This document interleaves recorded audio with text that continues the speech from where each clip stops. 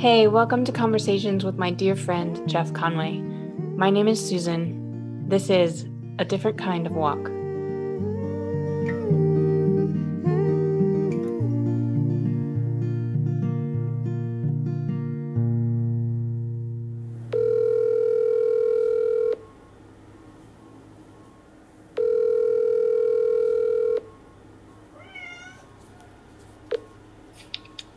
I didn't miss another one, did I?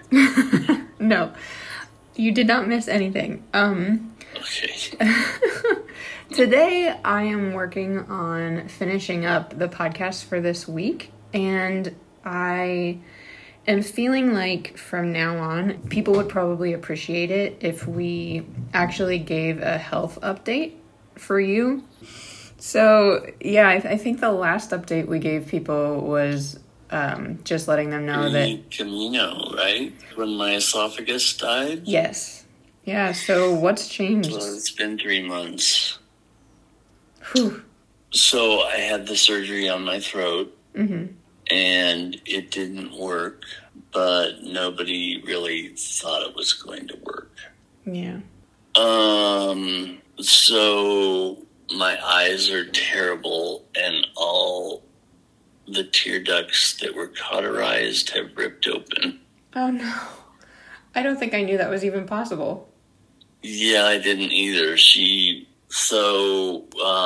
I need to have that redone. So she's going to do all 4 tear ducts this time. Okay. Which is the drained tear ducts, not where your tears come from. Yeah. Yep.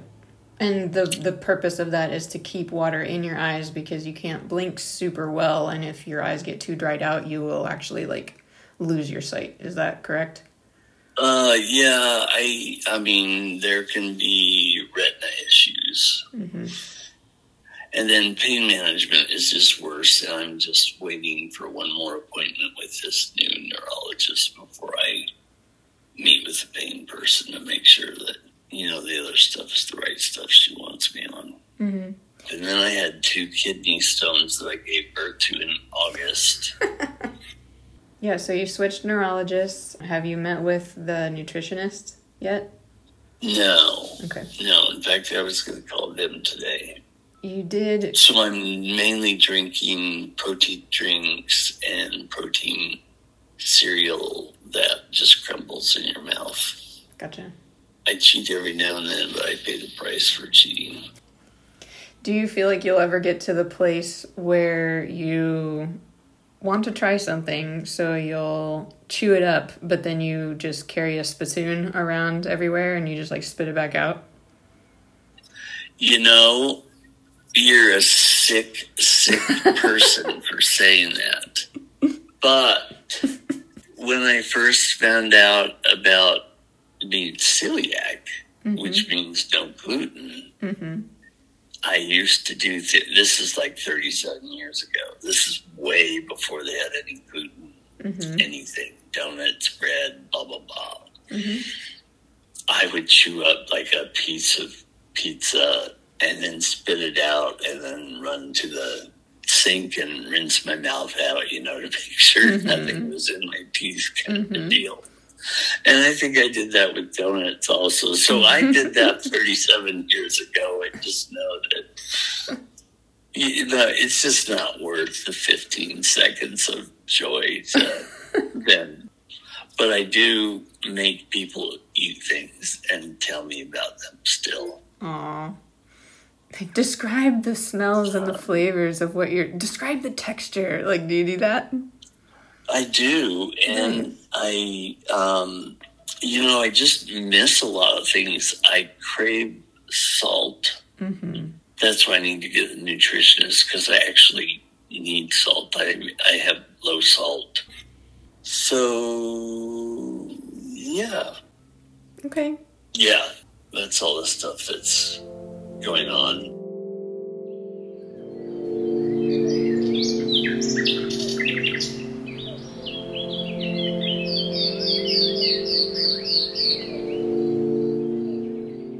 Welcome back to A Different Kind of Walk. Today we are very excited to introduce you to some incredibly talented people. Pause.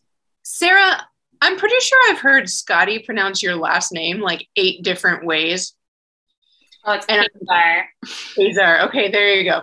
So, some very talented people. Sarah Kazar is an illustrator and a designer who works in Philadelphia. And Scotty Miser is an English teacher, writer, and comic book enthusiast, also in the Philly area. And together they have a couple different books that they are working on. So we will talk about their work in a little bit. But first, guys, thanks for being here. Thanks for having us. Sarah, you stole my line. I was going to say the exact same thing, but thank you. I do have a serious question for both of you.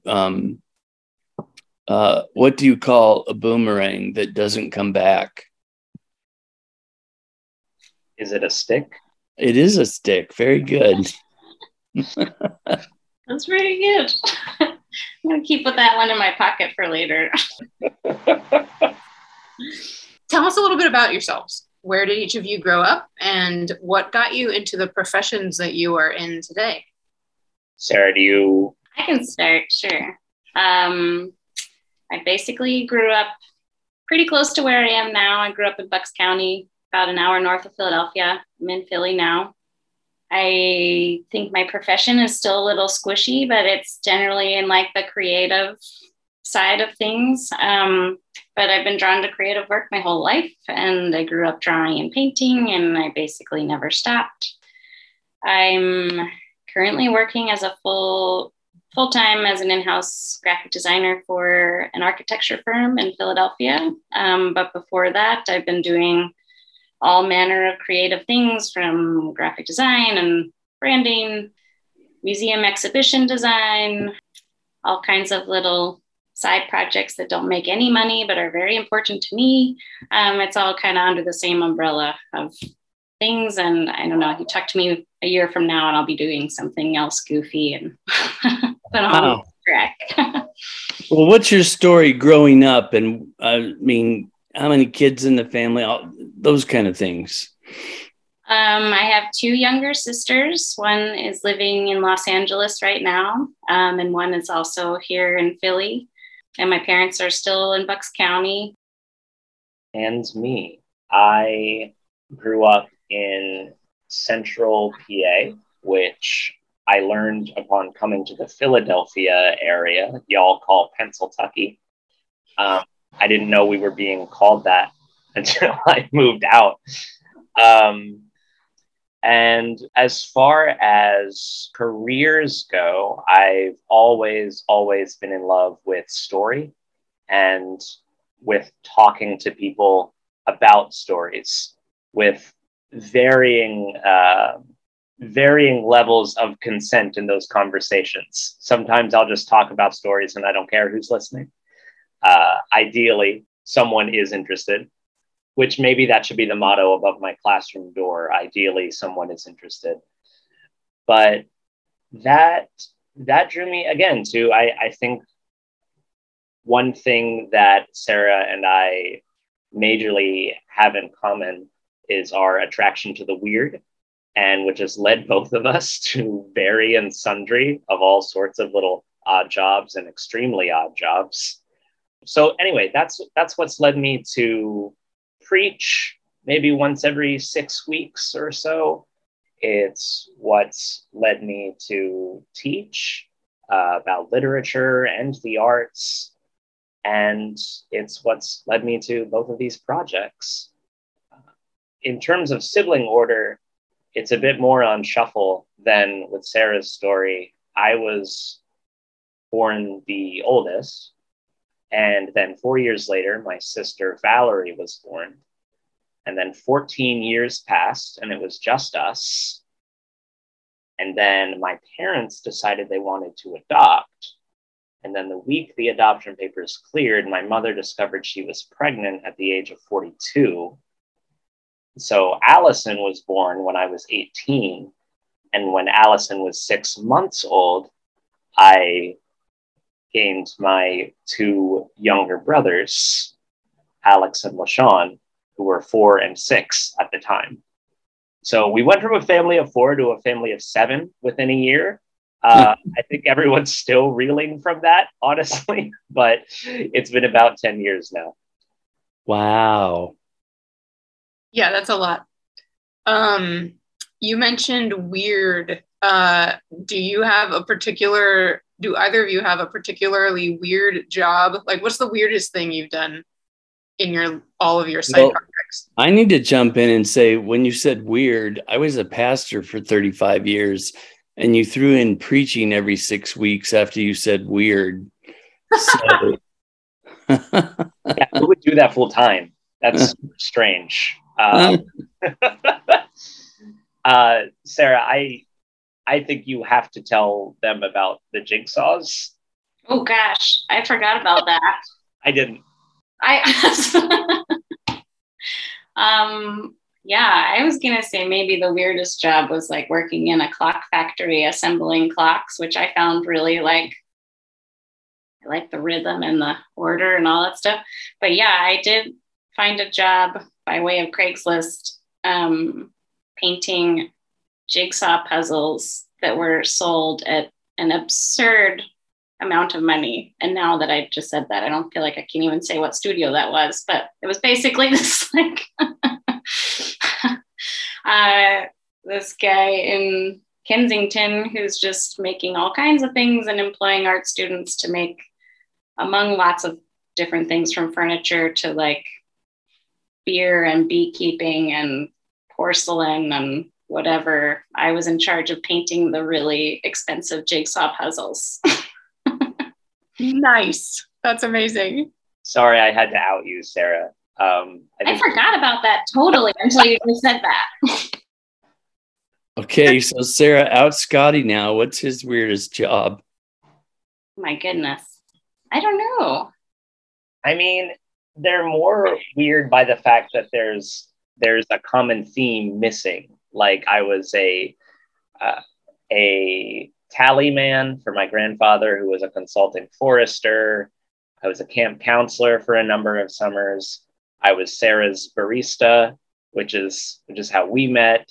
And I probably the weirdest one, I mean, if you can call it a job, is that I was also in charge of co-leading our open philosophy discussion group, where Sarah and myself and a number of others really got to know each other, called Philosophy.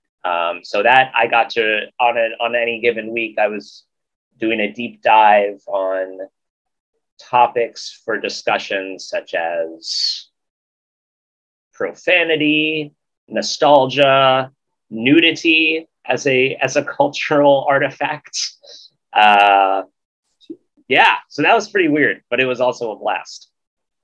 So where did you do that? At the coffee shop?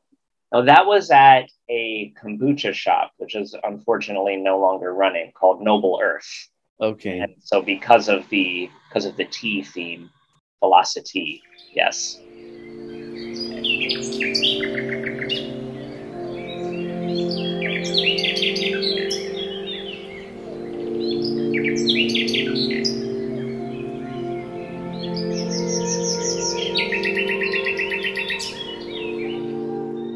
You two have a book coming out soon that includes beautiful illustrations by Sarah and writing by Scotty about endangered birds throughout the world.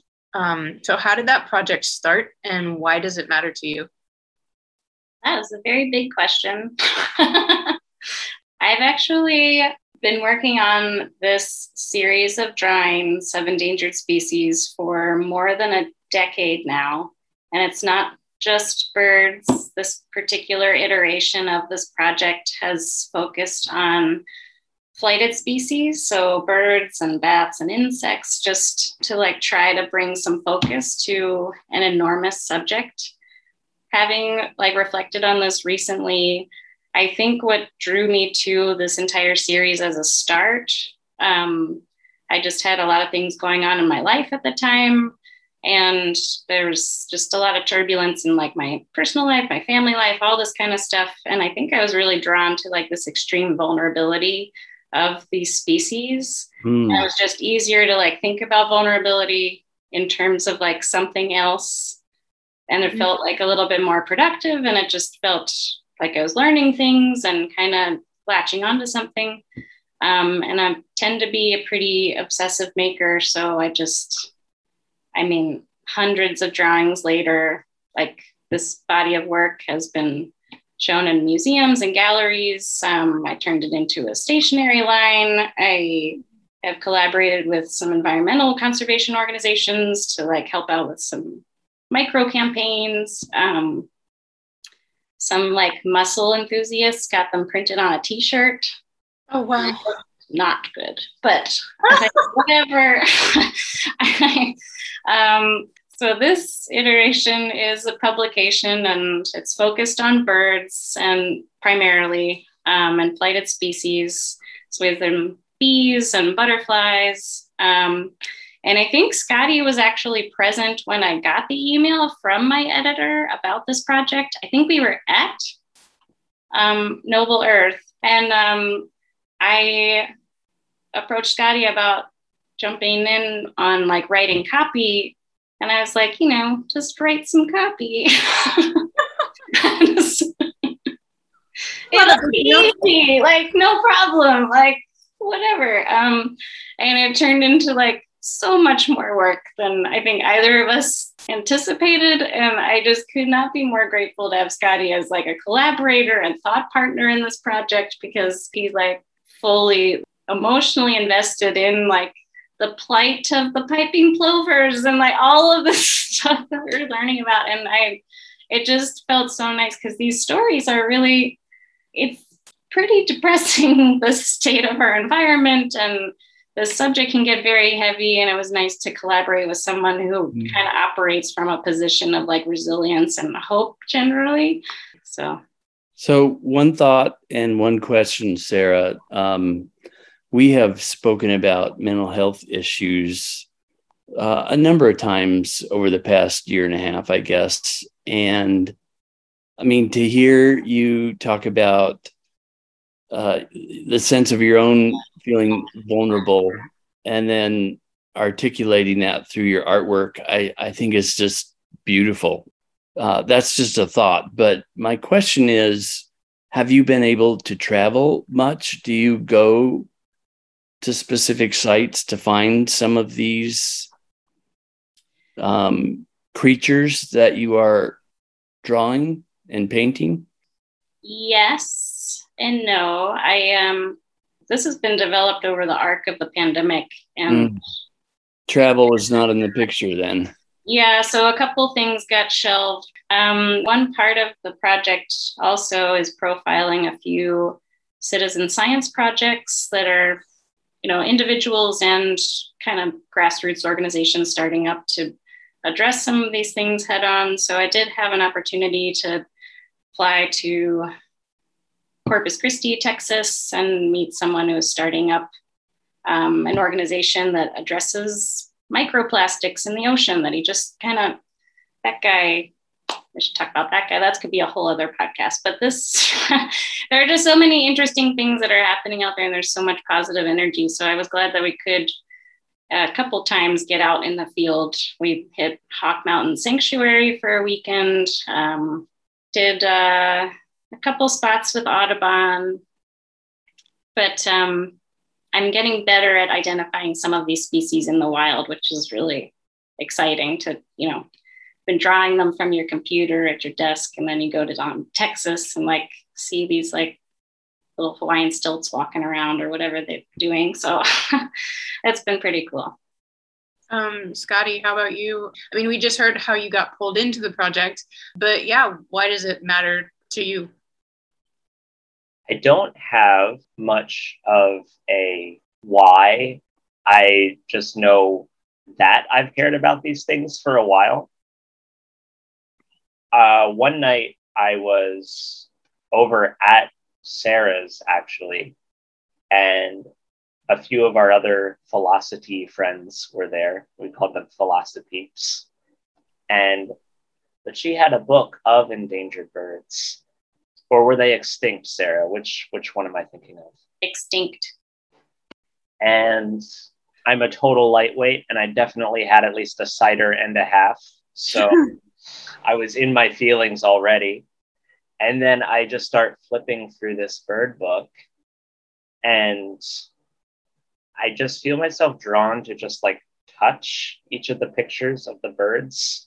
And our friend Gaines caught me. He's like, "What are you doing? Are you blessing these pictures of dead birds?" It's like, I don't know. I don't know. I knew it was silly, but I also knew that the emotion drawing me there was real. I think some of that older sibling hyper responsibility wants that which is vulnerable to be cared for. And I'll echo Sarah in saying the data can often be dismal. That's been one of the big challenges of this work, is that we're swimming through numbers that look worse from day to day. Just to give you an idea of how urgent some of these projects are and how quickly this book will be out of date. Sarah informed me one time that all of November had gone extinct, as in all the species we were planning on writing about during the month of November. Yeah, that was kind of alarming. Oh my gosh. But while the data is dismal, our experience in talking with actual experts was there seems to be a lot of joy in the work. The people who are out there doing it are delighted to be doing so for the most part. They're delighted when people come and talk to you about it, especially the bat specialists. Birders kind of know they have a special thing about them, but I've described bat specialists as like the punk rock movement of conservation. They're just so pumped. You really hit it off with the bat folks, I have to say. You like clicked with them in a very special way. That's probably some of my bias too. Is just like, do I really like bats, or were the people who like bats just really nice to me? I don't know. Yeah, I'd say that's what draws me to the work. Jeff, you mentioned mental health, and I had my therapist call me out on this thinking recently, that apparently a depressed brain will sometimes reach towards conservation and minimizing carbon impact because that depressed brain already subconsciously believes it doesn't deserve to exist. So I had to sit on that for a while. Wow. I hadn't told Sarah that either. It all makes sense now. No, yeah. Yes, it is crappy, and so am I. But while that's the initial pool, once you start talking to the people who are in the work, you come back around to this joy amidst pain. And it's really, really special. Do you have a favorite species that you've worked on, both of you? Oh, this is terrible, but I think I like the puffins the most just because they're the cutest. But then I keep thinking about like the loggerhead shrike that Scotty told this like horror story about, and he does a much deeper dive than I do. I'm doing such like visual research, and then he tells me these crazy things. I'll let you tell them about that bird. So before he jumps in, I was actually going to ask you about puffins. I have gone to Iona a number of times, which is off the west coast of Scotland. And the island of Staffa is even tinier. Iona is 1 mile by 2 miles. Staffa is smaller, and the cliff there is a nesting area for puffins. And it was just absolutely fascinating to lay down in the grass and just look over the cliff and see these incredibly unique birds hopping around and flying out. And yeah, it was absolutely beautiful. So yeah, that sounds purely magical. I want to lay around in Scotland and gaze at the puffins. Yeah. Sounds great. What was I gonna ask? Oh yes. You were gonna tell us a creepy story, Scotty. Yes. Yeah, enough about these cute puffins. They're so cute. Oh no, now we have to hear about bats. No, I'm going to tell you about the loggerhead shrike. So Sarah had drawn this very sweet illustration already of the loggerhead shrike. I mean, I think you even snuck a smirk onto the beak, like he was like smiling a little bit. It wasn't intentional. So the reason that the beak hooks in that way is that the loggerhead shrike is a tiny sparrow-sized bird, but it is a raptor. It is a bird of prey. And however, being so small, it does not have the talons necessary to properly maim something worthy of a meal. So what it does is it picks up lizards or mice or grasshoppers, lifts them up alive, and skewers them on nearby thorns and barbed wire. Wow. So its nickname is the butcher bird for this reason. And I learned this recently, Sarah, and one of its favorite snacks is a kind of poisonous grasshopper.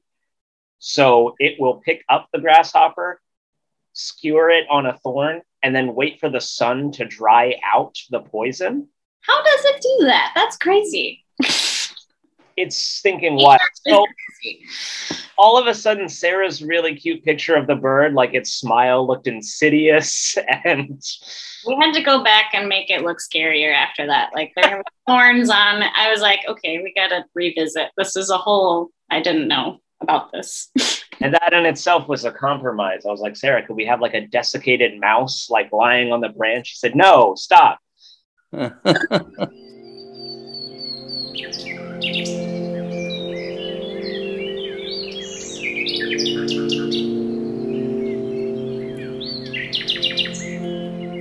I wanted to talk about some personal experiences that you've had, things that I know are part of your stories. So, Sarah, we can have you go first. You have another wonderful book of writing and illustrations and photographs, and it's called Hiker Trash, which is a collage of people's experiences through hiking the entire Appalachian Trail, including your own experience doing it. So then, I guess my question is, do you feel like the trail was helpful to you? Do you feel like it changed you or was helpful? I made the decision to hike the AT quite drunkenly at a bar, literally the night that my father died. He died very young, very suddenly. And it was something that had been kind of percolating in the back of my mind for a long time. And then it just kind of turned into a life is too short kind of moment. And it took a couple years to plan. I think the hardest part of the trail is like all the work that's required to shut down your life for that long. But yeah, I think the trail was incredibly cathartic, and I'm very grateful for that experience. And for anyone who's listening who doesn't know, a through hike, top to bottom, Maine to Georgia, I think is like typically 6 months, around that. Yeah, anywhere from like 4 to 6 months. I was of the later. I really wanted to be out there for quite a long time. So I was doing it for 6 months. So we were talking about the Camino before we really started the podcast, and you'll find a lot of people on the Camino who are walking for or because of someone they lost. That's very common and a beautiful place to be able to talk to people, and very different than the Appalachian Trail. You have to pack a lot of things in, meaning your food and everything, your tent, correct?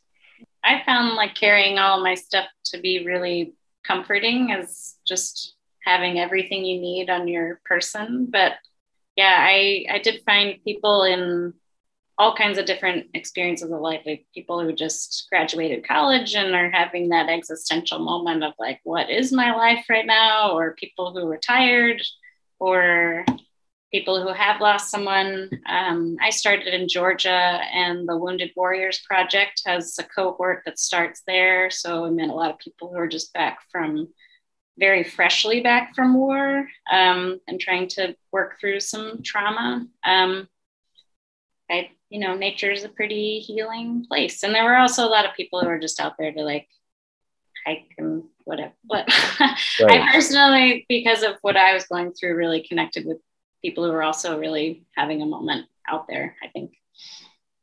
ballpark percentages, how much were you just completely alone working through your own thoughts versus actually like talking to people, walking with people, that kind of stuff?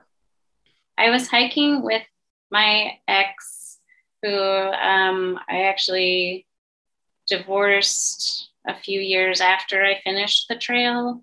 And I was working on the book project kind of in the middle of divorce. So, and again, like I said earlier, I think I compulsively work, and then it takes me a minute to step out of it to be like, what were you thinking about? And I did focus on trail shelters, and I was obsessively drawing trail shelters. And I think there was something in like me at this point in my life seeking shelter from like rethinking about my family and who I am and like what makes your family and your home. And I think there was a lot of things I was processing all at once. And that book is really focused on the community I found on the trail, like some friends. I'm actually leaving with a friend. I met her at mile 400, and we hiked to the end at 2,200 miles. We're going to hike this trail behind me in just a couple of weeks. What is it? It's Tour de Mont Blanc. We're going to attempt the circuit, it goes France, Italy, Switzerland, back to France. Wow. I'm really out of shape, you guys. I don't know. I'm a little nervous about it. But I'm very excited to like kind of jump into this trail with like a different mindset too, because I think the AT was definitely like, I just got to get out of here. And this is more of like, life is good. Let's go for a hike. So it's, I think it's going to be interesting. And she experienced me in that other all throes of that state of mind. So I think it's going to be nice to have that experience with somebody who knows me that well. So yeah, for sure. Yeah. Okay, Scotty, it's your turn.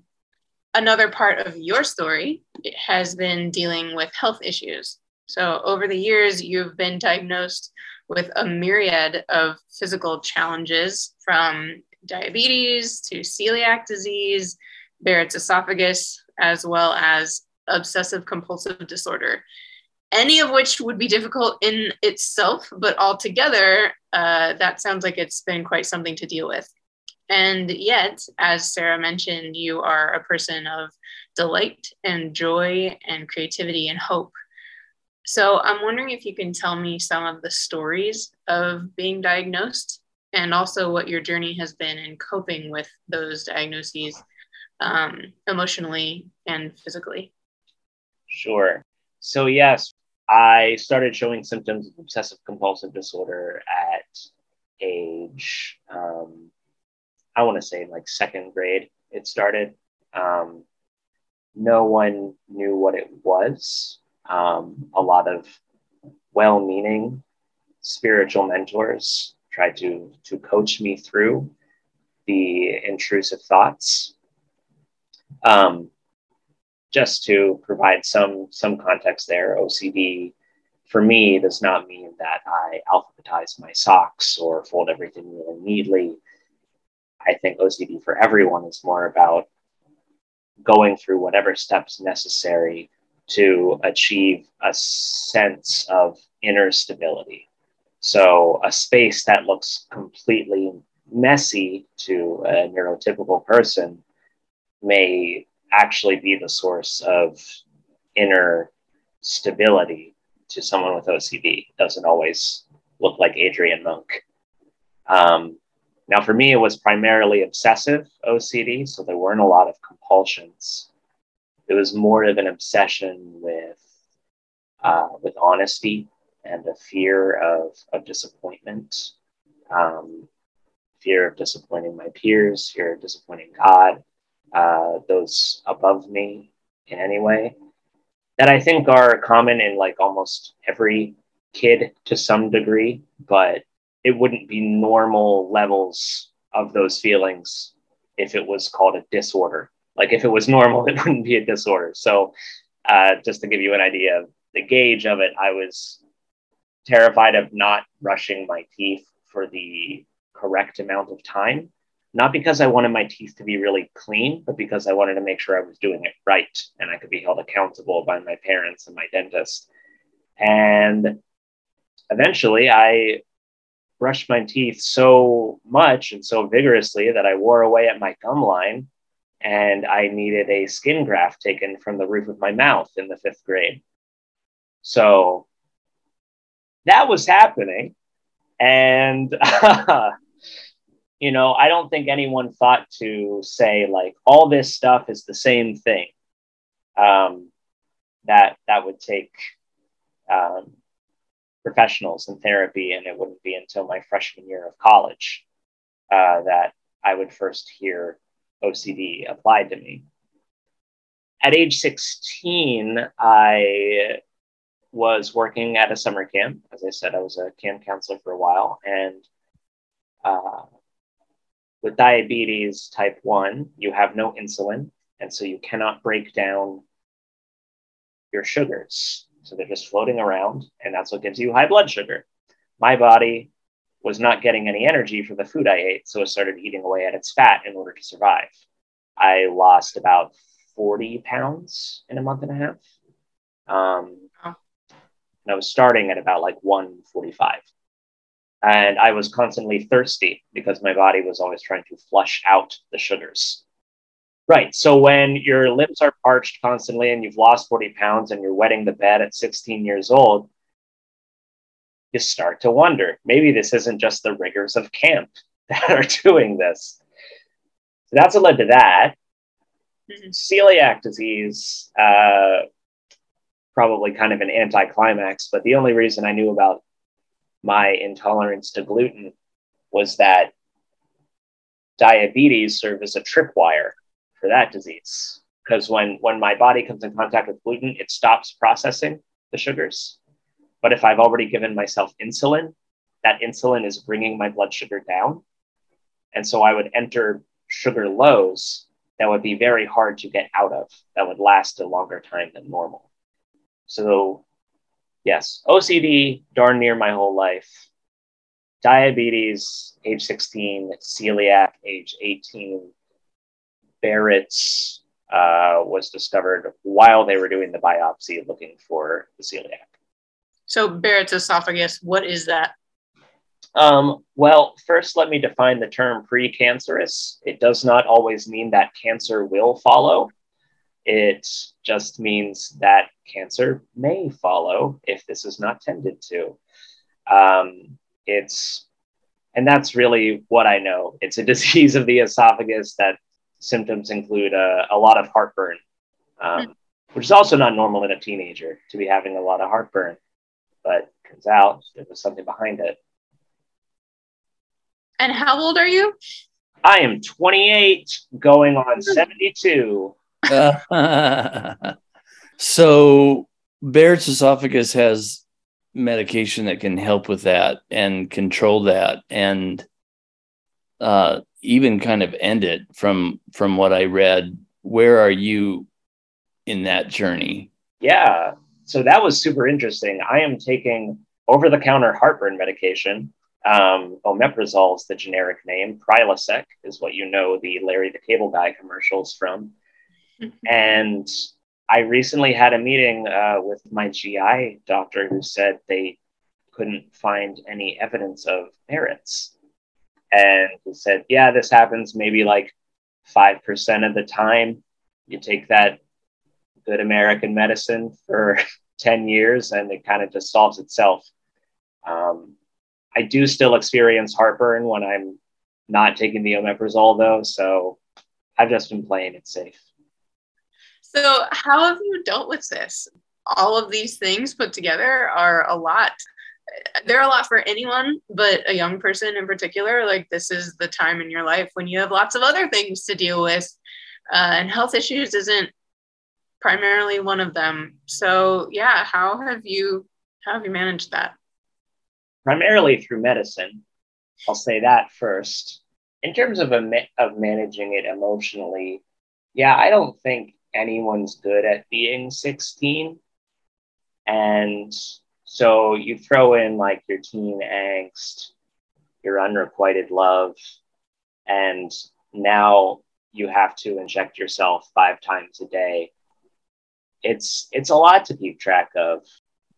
I think that I'm still doing a read on what I pushed down when I was 16, because a lot of people were very worried for me. And those people, like my OCD spiritual mentors, well-meaning, did not actually know what they were talking about. And my response to that was, I think, to push people away and say, I'm fine, I'm fine, I'm fine.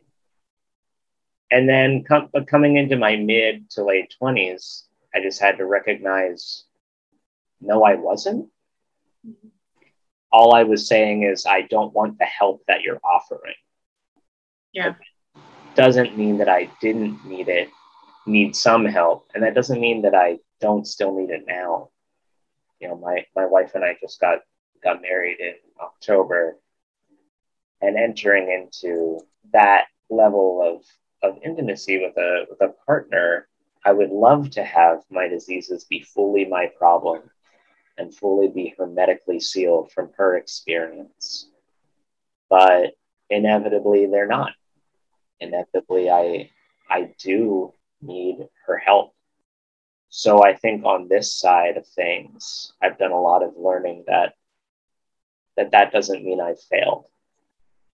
I think that when you're a kid and you grow up thinking that if everything is by design, then everything should be fair if the designer is good.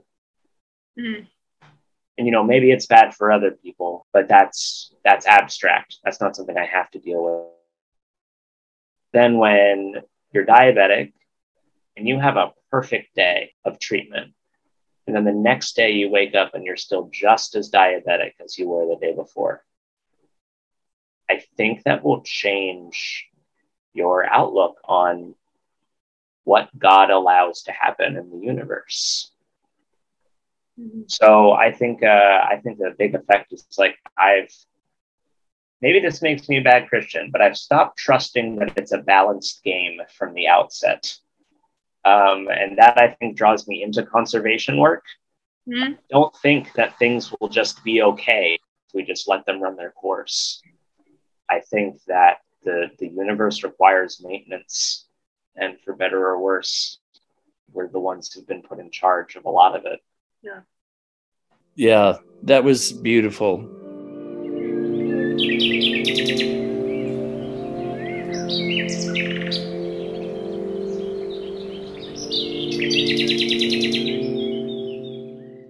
Tell me about the Flesh Planet, which is your other project. What is it exactly? Where did the idea come from? And I know that this is a vastly different project from the Bird book. So tell us. We are all ears. I think this has to do with Scotty and his philosophy of nudity. Oh, Jeff, it's not that kind of Flesh Planet. Susan, the full title, working title, is Horrors of the Flesh Planet, which might give you a bit of an idea of where we were headed with it. And, you know, I thought Sarah's projects and my projects were oh so very different. And on the surface level, they are. Because I could look at Sarah's and be like, well, that's based on an experience. And mine's just based on like this fun little imagined land. And I think a month or two ago, Sarah called me out. She's like, Scotty, you've been going through your own Horrors of the Flesh Planet for quite a while. And I was like, oh no, accidental autobiography. What's happened? This was much more spontaneous. And I got to be on the receiving end of Sarah's spontaneity for projects. I would just sit around and have a lot of ideas for stories in high school that I most often wouldn't do anything with. And one of them was a science fiction story. And Sarah heard my idea for it 7 years later, the elevator pitch of which is that an astronaut wakes up on a planet that seems to be encompassed of a body part jungle, some strange biome where spines are trees and birds have human teeth. And he doesn't know how he got there, but he knows he has to get out. Sarah heard me say some less polished version of that, and she said, I really want to draw that. And I said, I also really want you to draw that. And that was in 2018, 2019. Is that a bedtime story for children? I hope not. I don't know what kind of kids people have these days, but I hope not. Is it going to come out more as a comic book style, or is it more of a book? We plan on releasing this as a comic. Right now, we are working on writing the best chapter 1 we know how to write. Well, we've been working on it for so long, too. The story's changed a few times, which is very interesting to me personally, just like how your creative work changes while your life goes on. So can I give you an idea? Yeah, come on in. I mean, blending your lives together and what you've done, I see this astronaut ending up on Staffa, laying on his stomach, watching the puffins and being happy. Just think about it. So it turns out it's all just been a dream, Scotty. That's not a cliche at all, right? No, I don't think that's been done in fiction before. No. It could be the first. We'll chew on it for sure. All right. And now for something completely different. Cute puffins. Okay, well, I will just go ahead and end the meeting for all. I hope you have a wonderful night. Thank you so much again. Good night, everybody. Everybody. Thanks, guys. Thanks for joining us for A Different Kind of Walk. You can find more information about all of Sarah's work at www.sarahkazar.com. That's www.sarahkazar.com, including updates on Sarah and Scotty's soon-to-be-released book, Rare Air, Portraits of Conservation. Until next time, live well.